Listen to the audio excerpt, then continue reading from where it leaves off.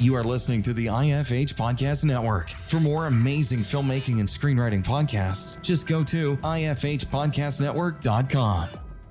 Welcome to the Bulletproof Screenwriting Podcast, episode number 288. What people are ashamed of usually makes a good story.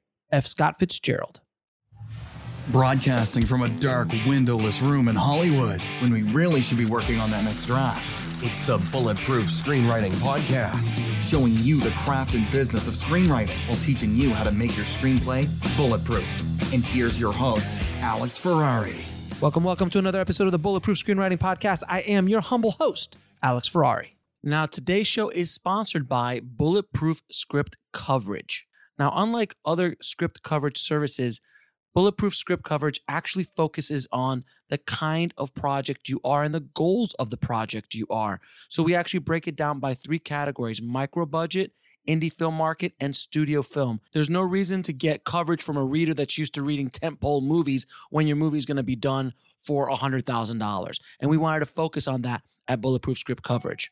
Our readers have worked with Marvel Studios, CAA, WME, NBC, HBO, Disney, Scott Free, Warner Brothers, The Blacklist, and many, many more. So if you need your screenplay or TV script covered by professional readers, head on over to covermyscreenplay.com. Today we go inside the twisted mind of Jim Uhls, the writer of one of my favorite films of all time, Fight Club. And after listening to this episode, I just have fallen more and more in love with Jim. I just have to say it. Enjoy today's episode with guest host, Dave Bullis. Thank you for having me on. You know, Very cool. are... well, thank you for coming on, because you are a person who I've been trying to get on for, I think, almost a year now. Yeah, but that's totally my fault, and that's because of, like, I keep trying to find what's the right, perfect time. And it's like, you can't find the right, perfect window of time. So I finally decided stop trying to do that. Well, the real story is, Jim, is I've been wearing you down and kind of stalking you on Twitter and Facebook. And finally, you're just like, look, if I agree to this, will you leave me alone, kid? And I'm like, sure, why not? So, yeah, well, I wasn't supposed to talk about that according to the law enforcement that's right here in the room with me. I wasn't supposed to bring that up. So they want you to keep me talking so they can trace the call, right? Yeah, right, definitely. Keep talking, yeah. So, Jim, just to get started, you actually got started off with, it would probably be like a grand slam in movie terms, because you started off with Fight Club. I mean, that, writing the adaptation of the novel by, I think it's Chuck Palahniuk, I think is how you pronounce his last name. Yeah, Palahniuk, actually. Palahniuk. Oh, Palahniuk. I know, it's spelled different than it sounds, but yeah. Yeah, and by the way, I actually got to write him a letter one time, and he sent it back to me. Very, very interesting guy too. But he is. He's great. He's great, and he's participated in a lot of strange things. So he's got a lot of stories, really. Yeah, absolutely. And it's funny. I actually knew a person who used to do like I think she worked at a Borders or a Barnes and Noble. And she said whenever he did a book event, she goes, it was so fun because all the people would come out. But she's like, it also was kind of a little edgy because, some of his fans and some of the stuff that he would write, you know what I mean? They'd kind of bring out the people that, let's just say are a little more outgoing. Let's choose that. Oh, yeah. Energetic, outgoing extroverts who happen to have a lot of tattoos and piercings and stuff, and that kind of thing, right? Intimidating people. Yeah. Although, what's funny about Chuck is he's pretty tall. I am too. He's like really built out and everything, muscular, but he is like, he talks like the softest, kindest voice, in the world. It's just, it's kind of like it doesn't go with the image, because he looks like he'll throw you off a bridge, if you get on his wrong side.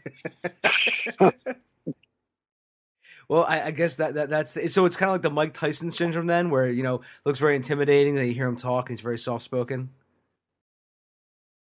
I guess, except Chuck's voice isn't that high. Mike Tyson's has a high voice, doesn't he? Yeah, he does.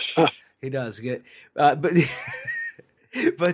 but yeah, he was such an interesting guy to get a correspondence from. And I know he does, a lot of really cool things in the writing community. I mean, there's even a thing he does on Lit Reactor where it sells out in like seconds. And where he does like an online class, but just such a really interesting guy. And when he wrote Fight Club, which I actually talked to him about, that's what I really talked to him about, was because I'm always interested in people's like first outing, like their first project out the gate. So basically, with you. His first project was Fight Club that actually got published, and then your first project was the adaptation of of Fight Club. So how did that all come together for you? Yeah, Jim? well, actually, I was writing the adaptation from the manuscript before the publishers actually put it on shelves. Because I remember the day we got a copy. Me and Fincher got a copy of the published book, but. Yeah, I was working off a manuscript at the beginning. Now, I had been sent the manuscript by somebody I knew, worked for a producer, said every studio and producer in town has passed on this. But I'm sending it to you because I just know you're going to like it, just for fun. And who knows? Just keep your attention on it and see if anything does happen. So I read it, and it was like, wow. I mean, first of all, it blew me away. Secondly, I thought it would be such a great gig to be paid to adapt this, even though it will never be made to a movie. But just to be paid to write an adaptation would be a great gig, right? And so I had, with the help of my agent, we like seeing, well, everybody's pretty much passed on this. And then that was around the time that Fox 2000 was created and Laura Ziskin was running it. And she's kind of like, I don't know. She wanted to do really out there stuff. And the book was considered unadaptable, probably because it is a monologue. The whole book is like a monologue, like an actor could do. I mean, Chuck even told me he started by writing a monologue, meaning he wanted an actor to do it on stage. Like, it wasn't going to be that long, obviously, but it didn't have a lot of fully fleshed out scenes in it. They were described, I guess, by the guy, the narrator. So it got branded unadaptable by everybody, right? And of course, that I think Laura was the type of person, if you say that, that's like a red flag in front of a bull, basically. She was kind of like, no, really? Oh. And but she wouldn't hire a writer until she hired a director. So by this point, I started getting other people at Fox 2000. And the producers were Ross Bell and Josh Donner at the time. Them. I mean, I was having meetings with them that started to turn into like, you're doing this with me, even though no one said anything like that. And they made Fox 2000 aware of me, and I happened to have a spec at the time that was, I don't know. There wasn't a blacklist then, but it made some kind of list of best ones not produced, original specs. I don't know what it was. So it kind of had a reputation, this script. And that was what everyone read as a sample. And I kind of already knew Fincher. I mean, I'd say he's somewhere between an acquaintance and a friend by then, because there was this place called the Pat of Guys where all these people would hang out, like Shane Black, who I knew from UCLA. We'll be right back after a word from our sponsor. And now back to the show. And Fincher was one of the gang because, a good portion were from the Bay Area, San Francisco Bay Area, and who had moved to LA. So we kind of knew each other. Then he liked that script I'm talking about. And nobody ever said at this point, you're hired to me, right? And finally, there's this huge lunch scheduled. It's going to have Laura Ziskin. It's going to have other Fox 2000 executives. It's going to have Fincher and me. And the idea is, and the producers, of course, Ross Bell and Josh Don. And and the idea was, I'm going to have to sell myself or they'll move on. So it's sort of like, we're all having lunch. You're going to tell us why you have an idea of how to do this. It's blah, blah, blah. Well, like most writers, I don't like pitching. So what I did was I started this group conversation among everybody about how, would this work? Would that work? Could you do this? And it went on until the lunch was, first, sorry, I left out an important detail. I got there early enough to know what table it was going to be. I waited, and the next person who arrived was Fincher. We since we knew each other, we shook hands. Hey, and he sat down, and I made sure I sat down right next to him. And then everybody else came. So it already looked like I was connected to Fincher, That's a smart move. That's a smart move, Jim. Thank you. Then, yes, I ran this conversation, which never was a pitch by me. But it was a very interesting conversation about the obstacles of trying to, turn it into a film. And Kevin McCormick, who was basically, Laura Ziskin's main person there, I think, at Fox 2000 at the time. We're leaving. The lunch is over. And Fincher's talking about when I should start on the thing. Nothing's been said. Kevin McCormick, as we're walking out, says, Jim, you didn't really give a substantive pitch of what you're going to do. I said, yeah, I know.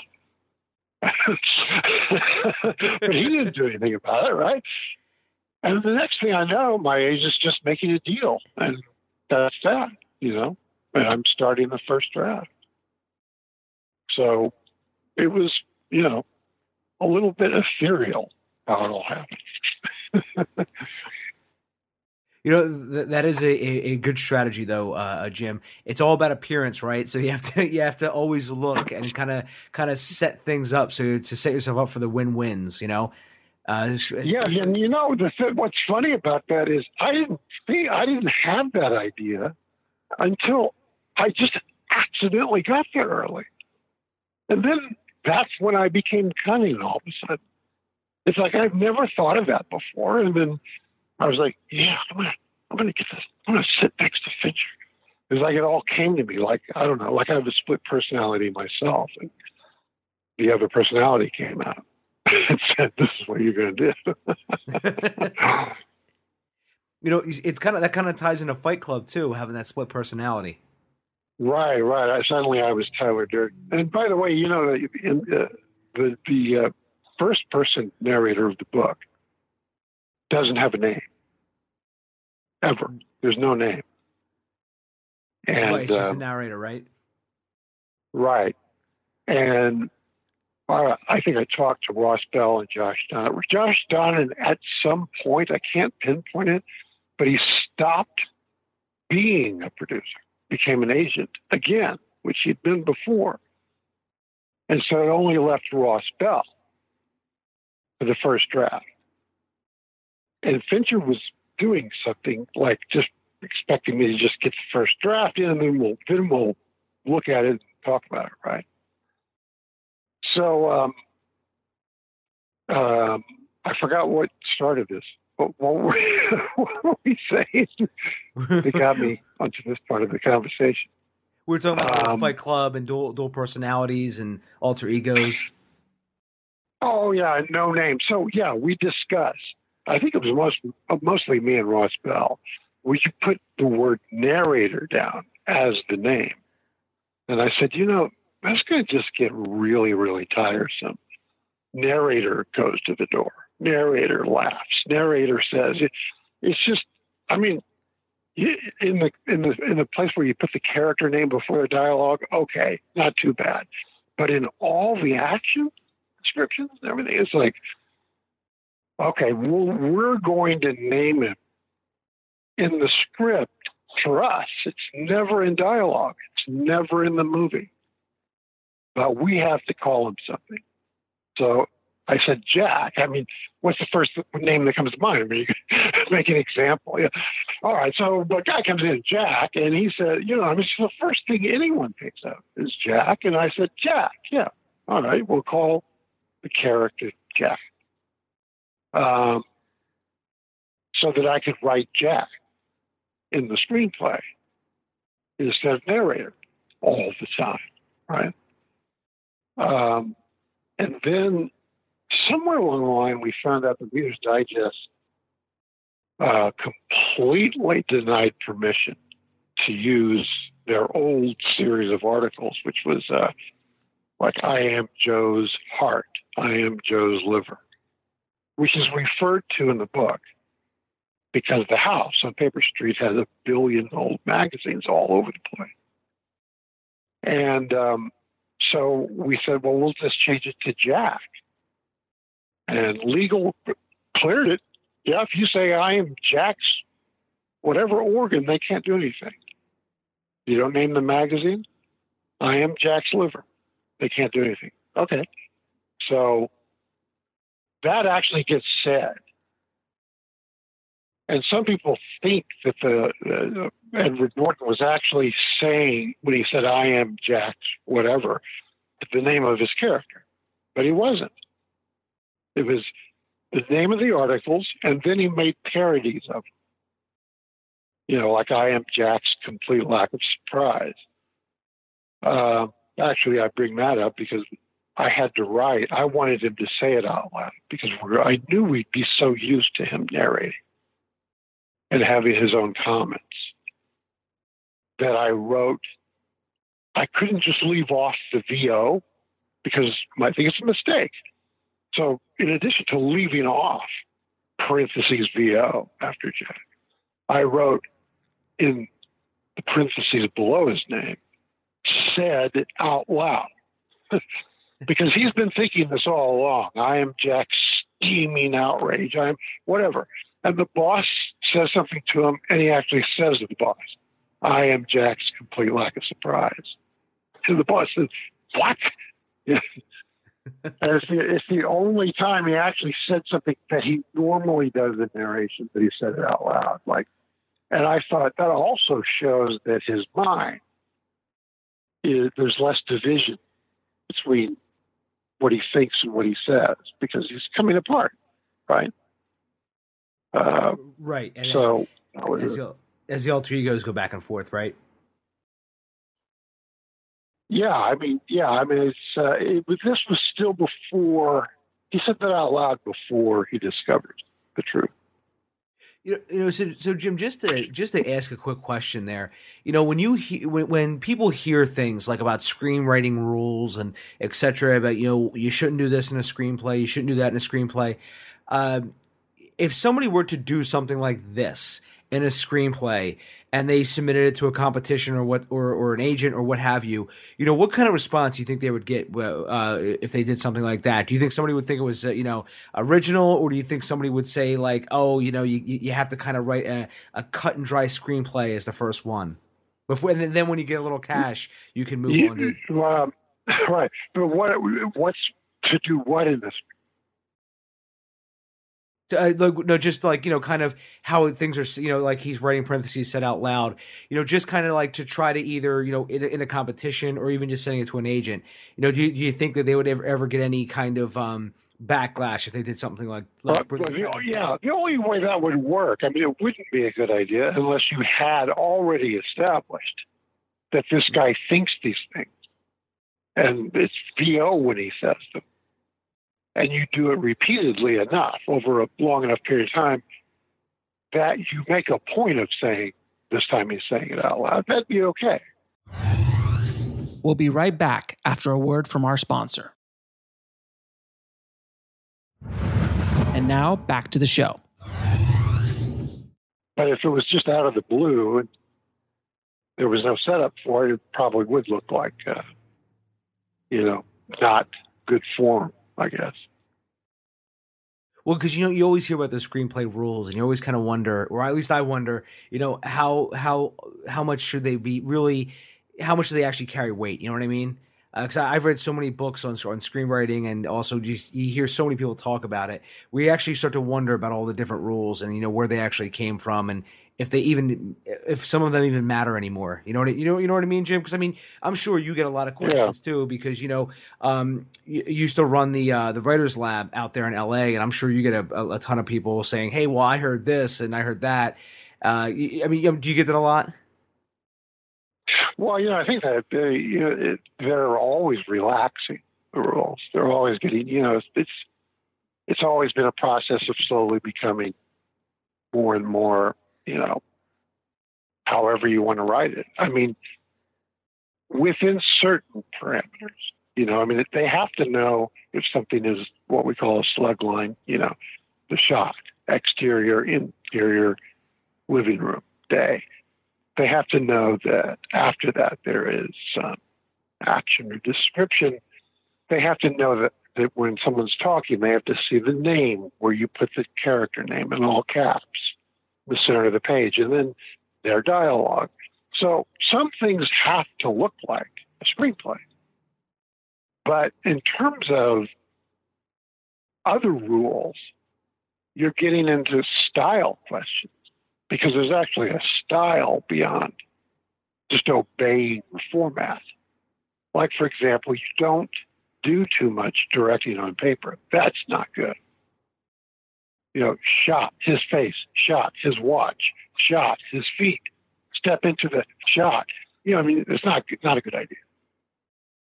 So screenwriters write in master scenes. They say where it's taking place, and then they just write the scene.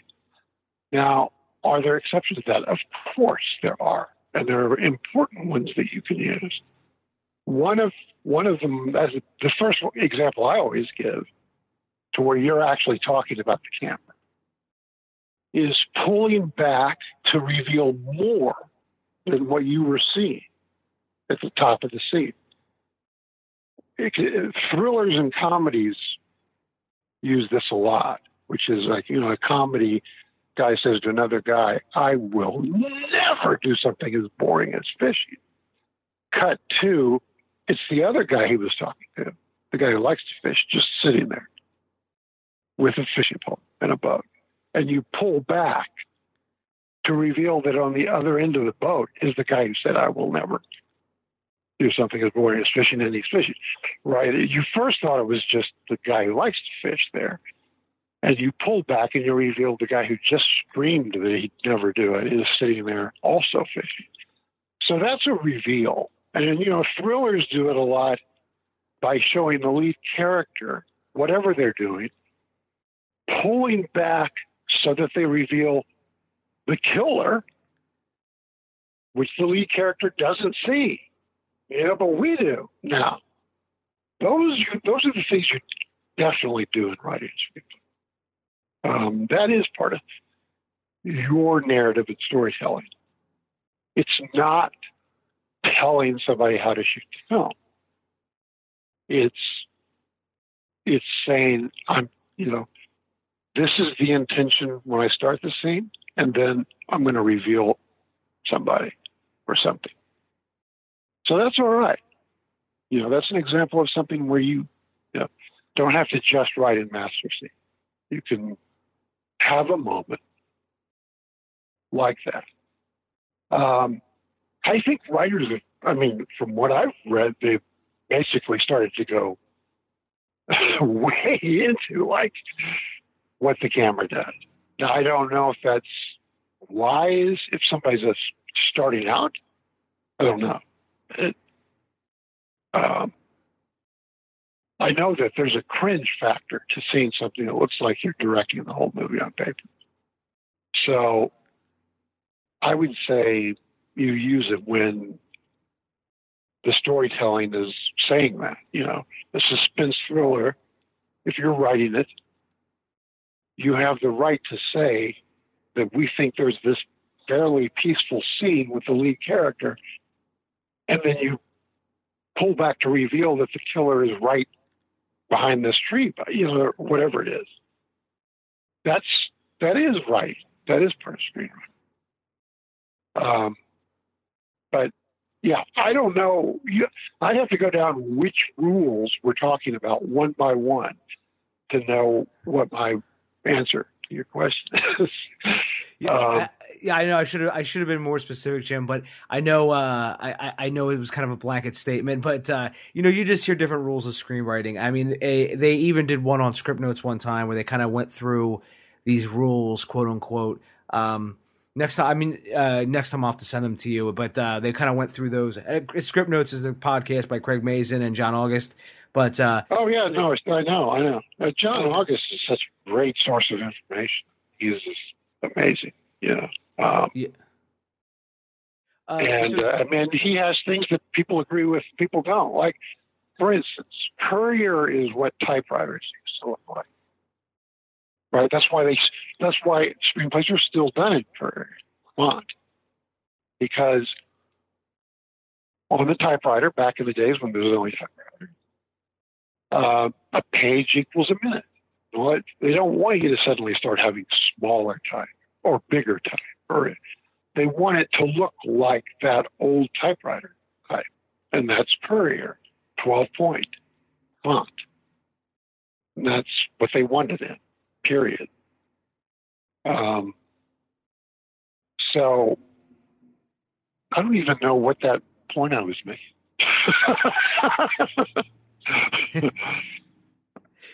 See, I told you, Jim, I get too heady, and now we're going down that path. Right. No, I like that part. Yeah. Well, what are the rules? What are the rules you're talking? Oh no, wait, sorry. I know what I was going to say.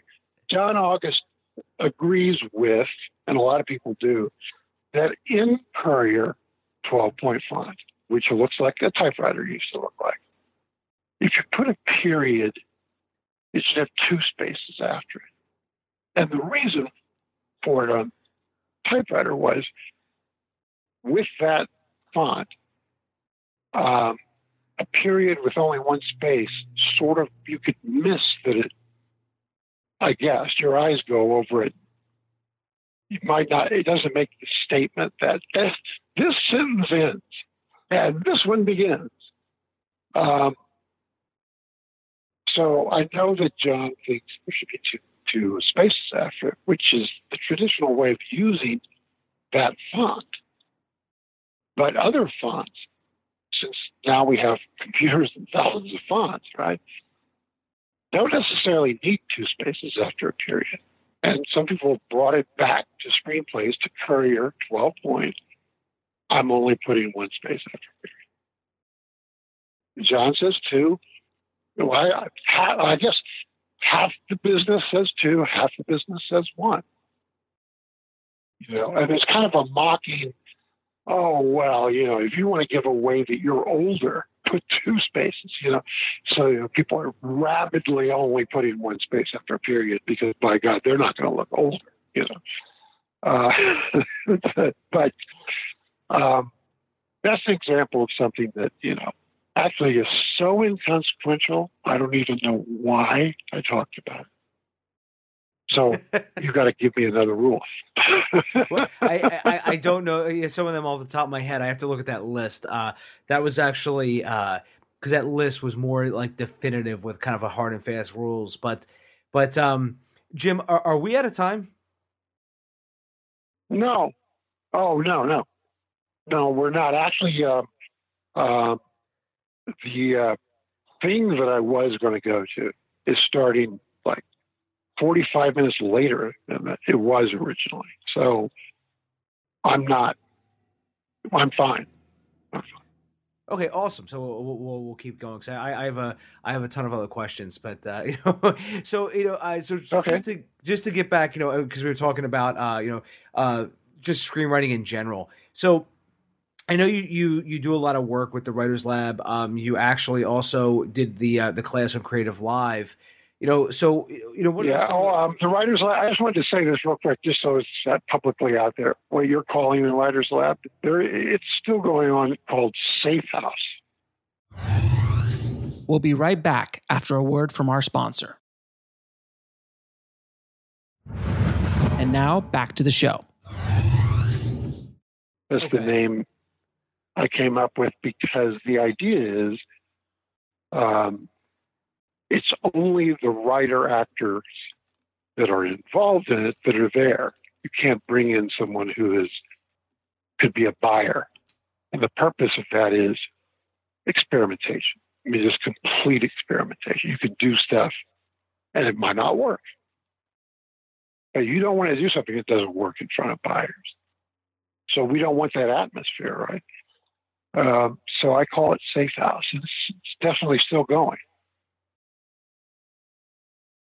And so, I mean, you still do that, and then you still do, you have the class on Creative Live, just about the art and craft of screenwriting. So as you kind of have done this journey of screenwriting over the years, so again, you were able to break in 1999 with Fight Club. As you kind of have gotten all this knowledge over the years, what are some of the things that you've seen, or some of the advice that you could give to people who are out there just starting their own screenplay right now?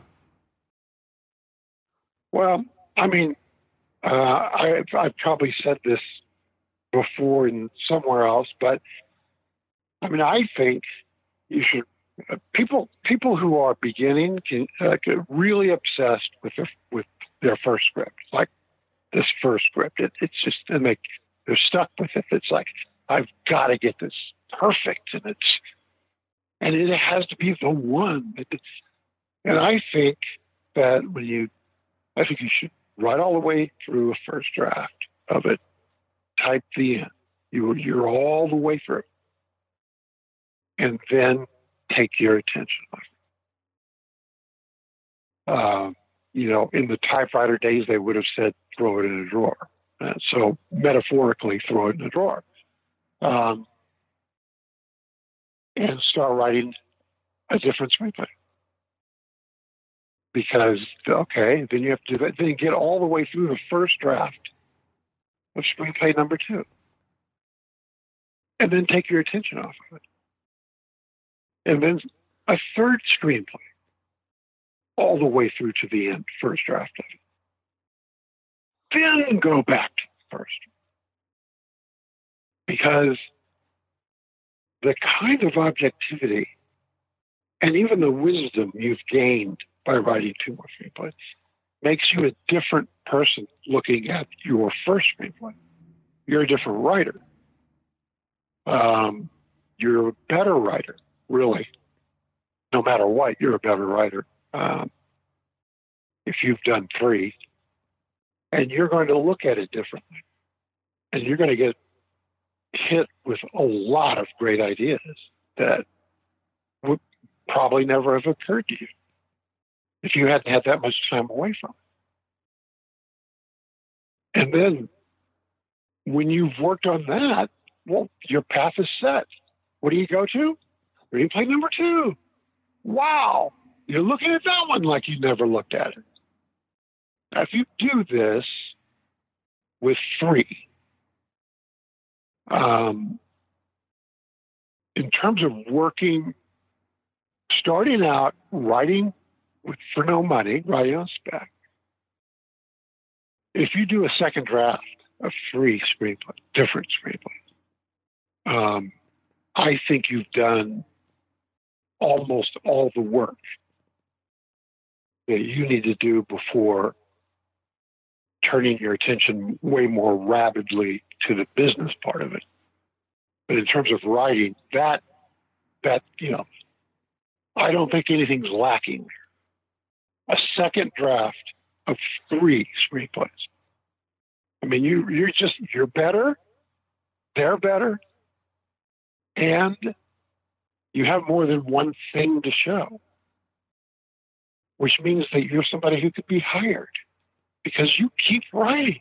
You didn't just write one screenplay. I mean, how many people have written one screenplay? There's probably, half this country has written one screenplay.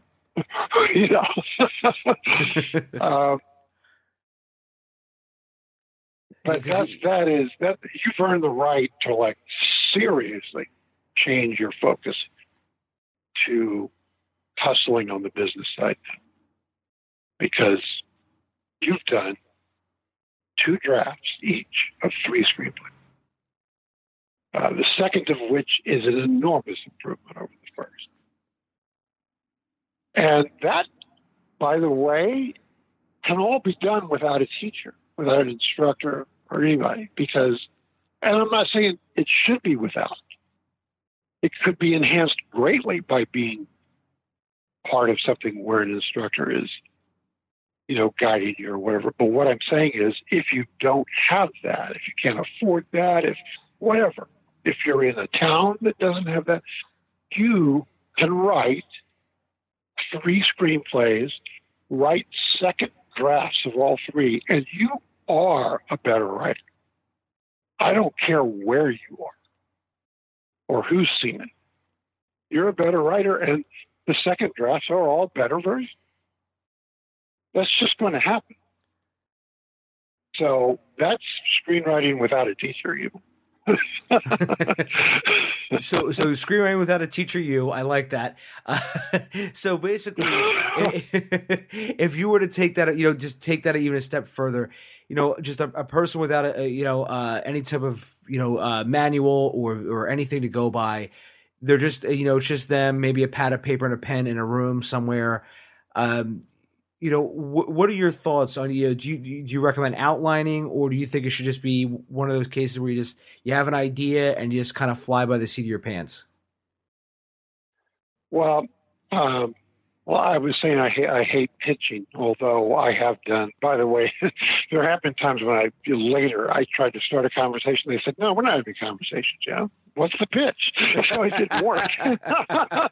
But despite the fact that I hate it, I have done good pitches.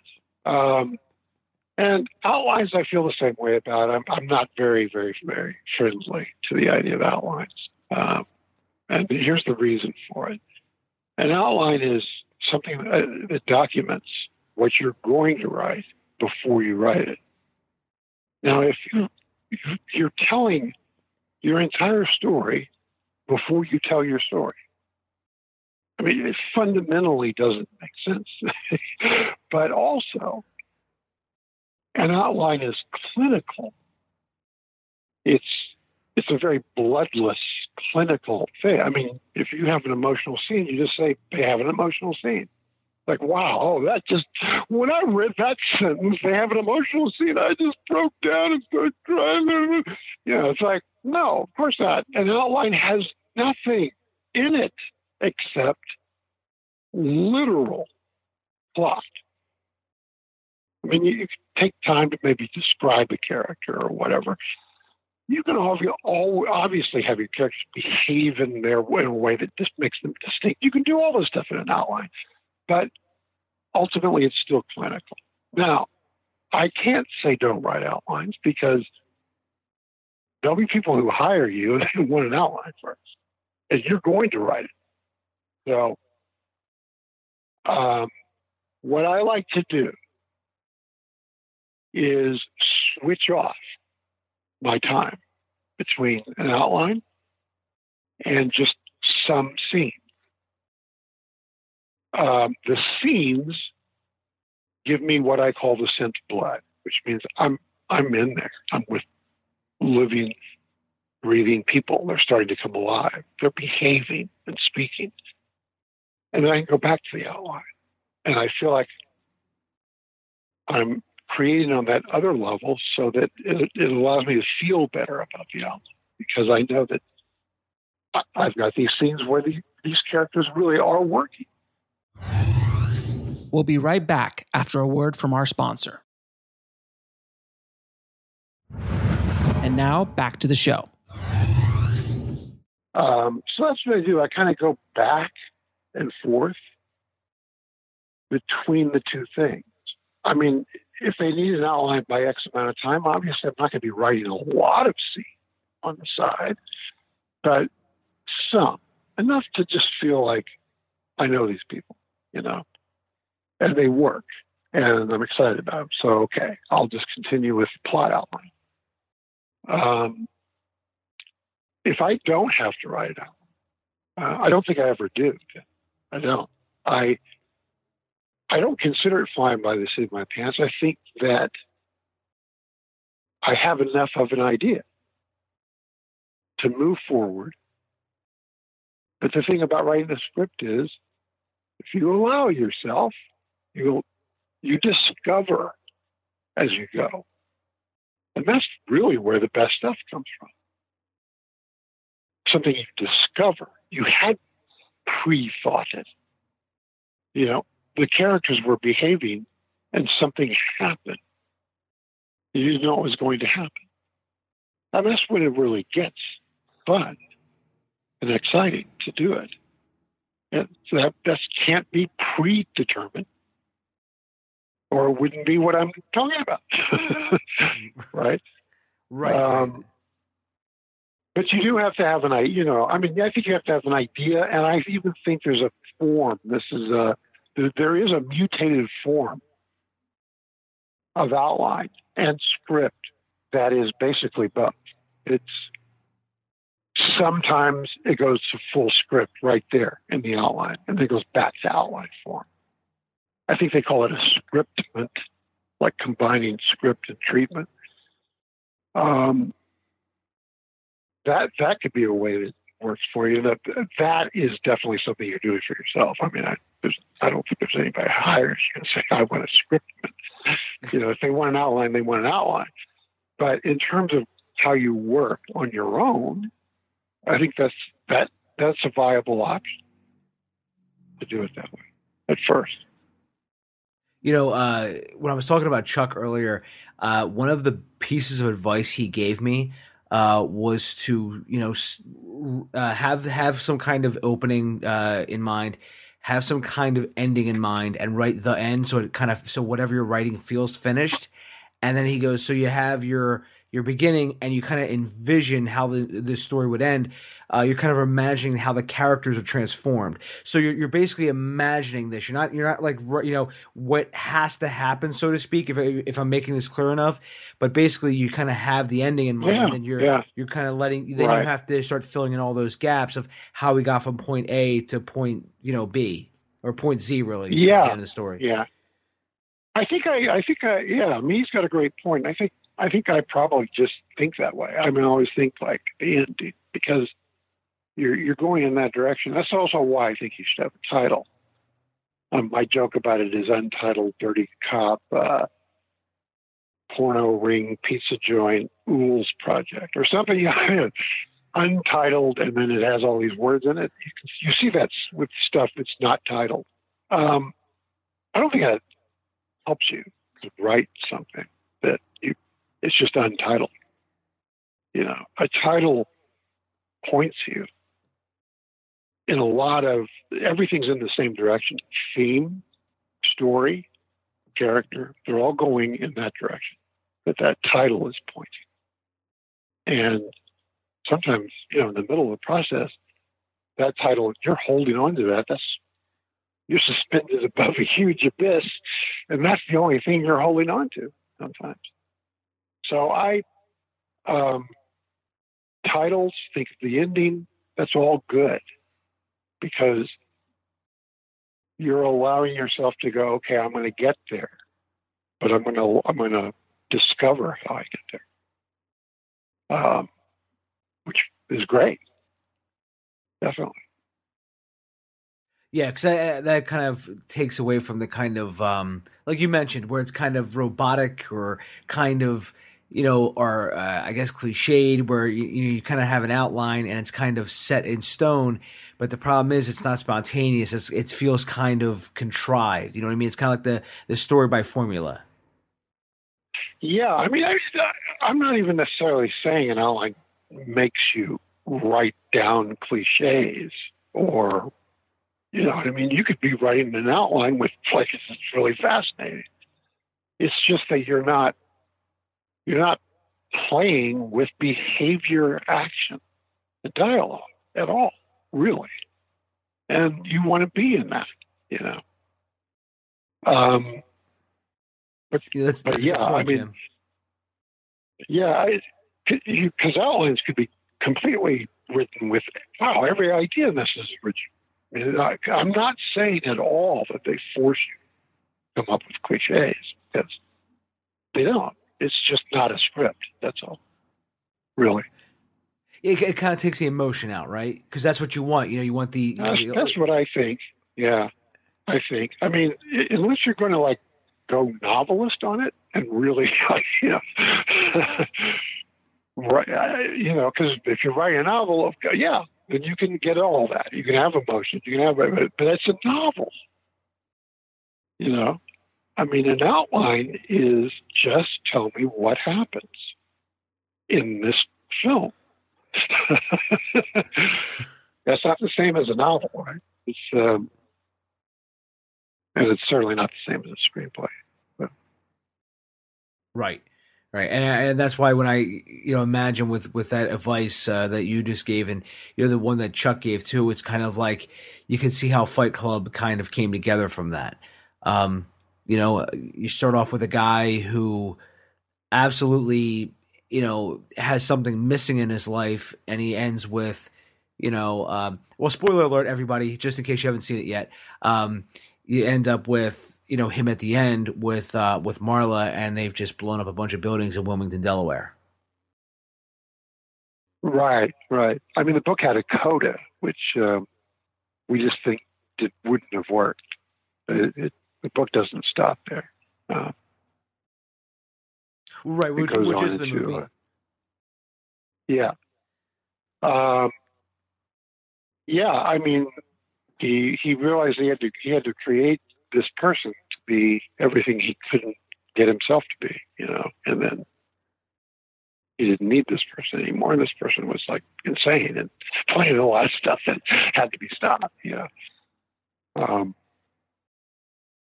But, it's kind of like most writers, Jim, right? You have to create an alter ego, and it kind of ends up consuming you. Yeah, that's true. Well, yeah, that was happening to me right before you were calling. I was right in the middle of this, and I fixed it. But I was done, so all is okay. Jim, I wanted to ask, with we've been talking about screenwriting and everything like that. What are you currently working on?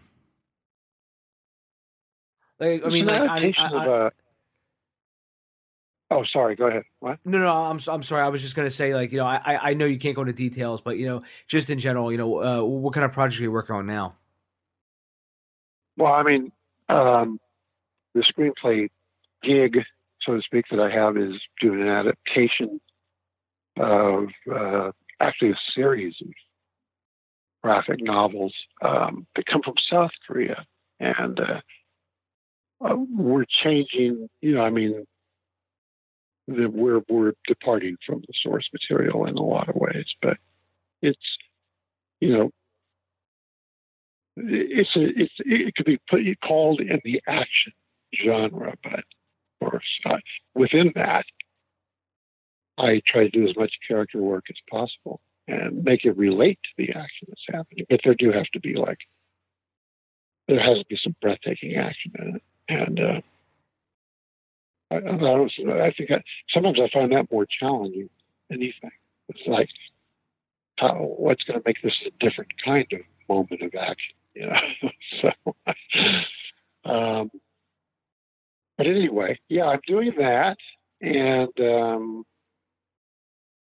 let's see, there's some things that are just honing the pitches for television, which is more of a pitching industry.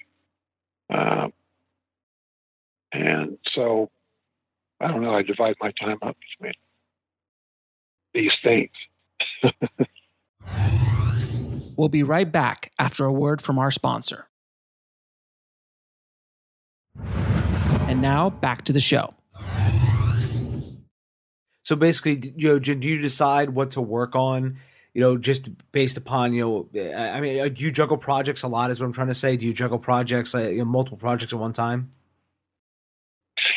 Well, yeah, I mean, I have. It's usually they're stacked, so they're sort of legally protected from each other in a way that, you won't start this until this, and whatever. But if that happens, but if not, if I'm just working on one thing for pay, then I'm still spending some time working on ideas for other things, my own ideas. So it gives me a lot to do. So Jim, I wanted to ask, are you ever going to direct your own film? Would you ever consider directing your own film? I don't know. I've got about 3 or 4 screenplays started the impulse was that I would direct them, but I have never gotten them finished. But I probably should. I've done some shorts that are not really for public distribution. They were just exercises. And I found that it was a mentality I could get into. But it does involve every single human being around you is looking at you for an answer, all the time. So it's intense. But to answer the question, I think it's possible. I might. So basically, did you go onto the set of Fight Club and see like what Fincher was going through, and you were like, "There's no way I'm doing that. Screw that." Well, I mean, you couldn't really tell. For one thing, what I know from directing a short is you can't watch a director and know what it feels like. You can't guess what it feels like. You have no concept. Because when you're directing, then you know. There's only one way to know what it's like when everybody is looking at you for the answer and the next answer and the next answer. And that is if you're in the position. You can watch someone else, but think you could have an idea of it, and you probably have some idea of it. But you don't know until you're doing it. And, I watched him, and he's a master of detail. I think all this stuff came to him instinctually. It was just amazing, And it had been really great just to work with him on the script. Meeting up and talking about, let's change this, change that. That was a lot of fun. And I know that I didn't see it, but I know it can kind of demanding on the crew. But, I just saw everything looking like it was being shot by a master, which it was, So it was great. I actually had on Bob Sines. Bob was a actual cab driver in Zodiac, also directed by David Fincher.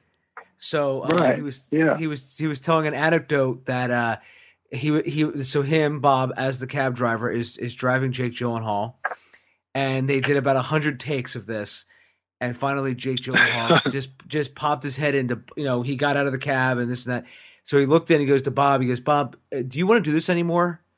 And he goes, what do you mean? He goes, do you want to do this scene anymore? Because I don't. And he went up to David, and Jake went up to David Fincher and goes, I just can't do this anymore. He goes, Dave, we have 100 takes of me getting out of a cab. At some point, it has to look good. And Dave was like, no, and blah, blah, blah. And then Jake, so Jake just goes, you know what? I'm done. He goes, it's finished. And my friend Bob was still sitting in the cab, like, should I get out or is this done? I don't know.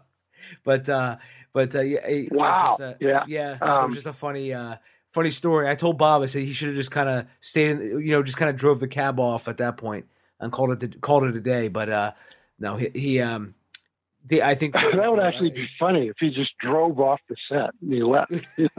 Exactly. But, yeah, no, I mean, I never saw anything that intensely repeated myself, but certainly he would shoot, and sometimes it wasn't because every take is wrong until I get the right one. Sometimes he was doing things to have choices, so he'd do them a little differently.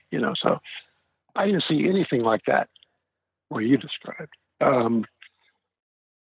But yeah, it reminds me. I think there's in the 70s. There was a movie where the director said, "Well, it was the actor who wanted to keep doing takes, the movie star, that is." And the director said, "Okay, well, I'm done with this for today." And he left, and the actor kept doing the movie star kept doing takes, because he controlled the situation really. So, but anyway, it's just funny. It reminds me of that, what you're saying. Because it's just because that's a mistake I made on just doing my short films, was I didn't get different. The takes weren't different for different choices. That's something I learned, and I was like, I should have did this, I should have did that. So when I started making other ones, I would make sure that different takes, things were said differently. There was different reactions, big, small, stuff like that. So that way you have something in the editing room to choose from when you're picking and choosing all you're piecing all this together. Right. Yeah. I think it's pretty smart to do that. I don't know what was going on with the cat scene in Zodiac, but I do think that having choices is smart. I mean, and I saw him do it, so it just seemed like, yeah, it could be this, it could be that. I think that's pretty intelligent. Well, that's why I gotta get David Fincher on this podcast to talk about it. So, and I'd be willing to bet you, Jim, $10 that he probably would say, "I have no idea what you're talking about." So, because he wouldn't remember me. Well, I do. Everything does seem instinctual, if that's what you mean. He does seem to, like, it just sort of comes out of him because he's been asked, "What you realize that this pattern and this and the way that person behaved, whatever, you must have purposely done that." And he has this look like, "What are you talking about?"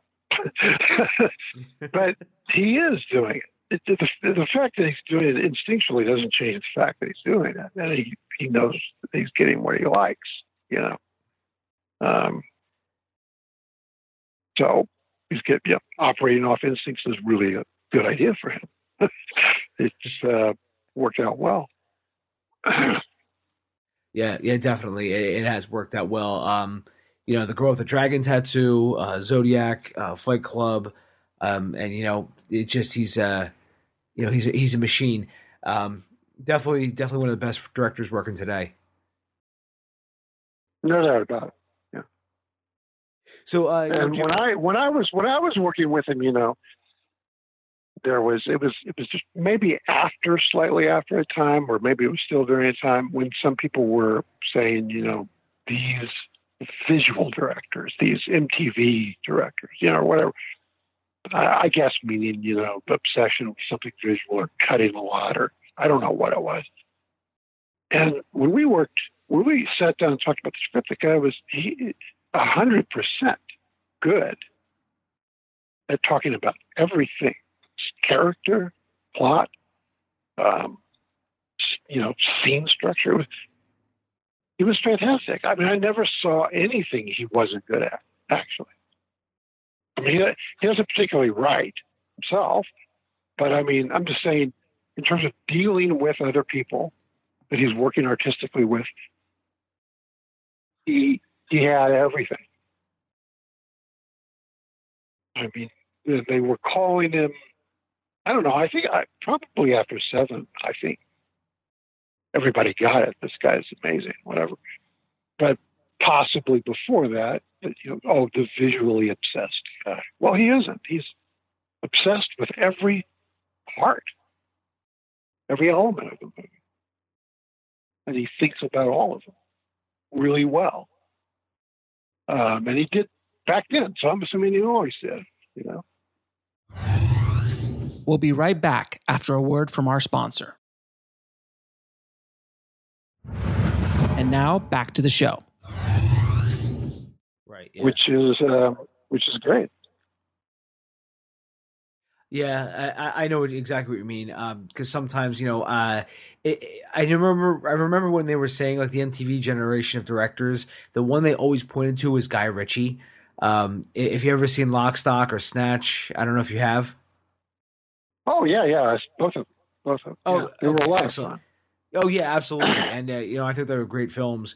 But when people were always saying negative things about them, and in the reviews, it was always about how it's an MTV style of editing and shooting, etc.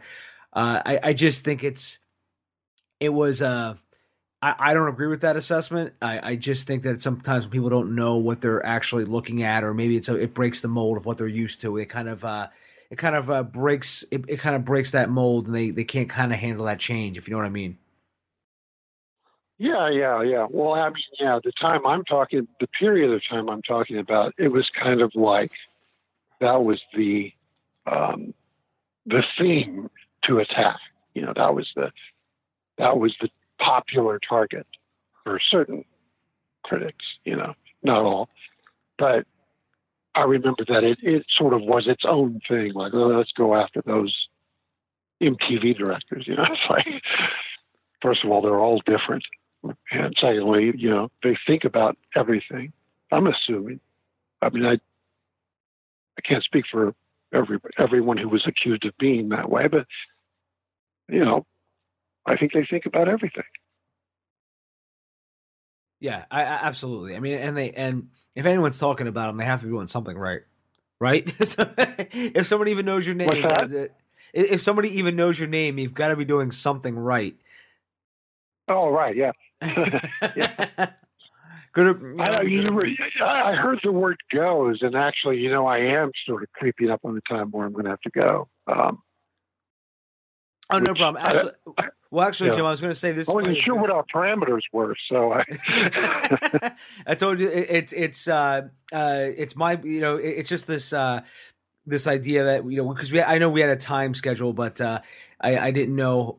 Now that you were able to go a little bit over, but Jim, actually, I just have one final question, and just in closing, do you want to put is there anything you want to say that we didn't talk about, or anything you want to say now to kind of put a period at the end of this whole conversation? Any parting wisdom, anything? Well, I think I did it. That was the thing I did, was the 3 scripts for somebody starting. I mean, it's probably the other thing would be to read screenplays. So, I mean a lot. I have read online somebody saying that they've gotten this advice. Who's going to sit around and read?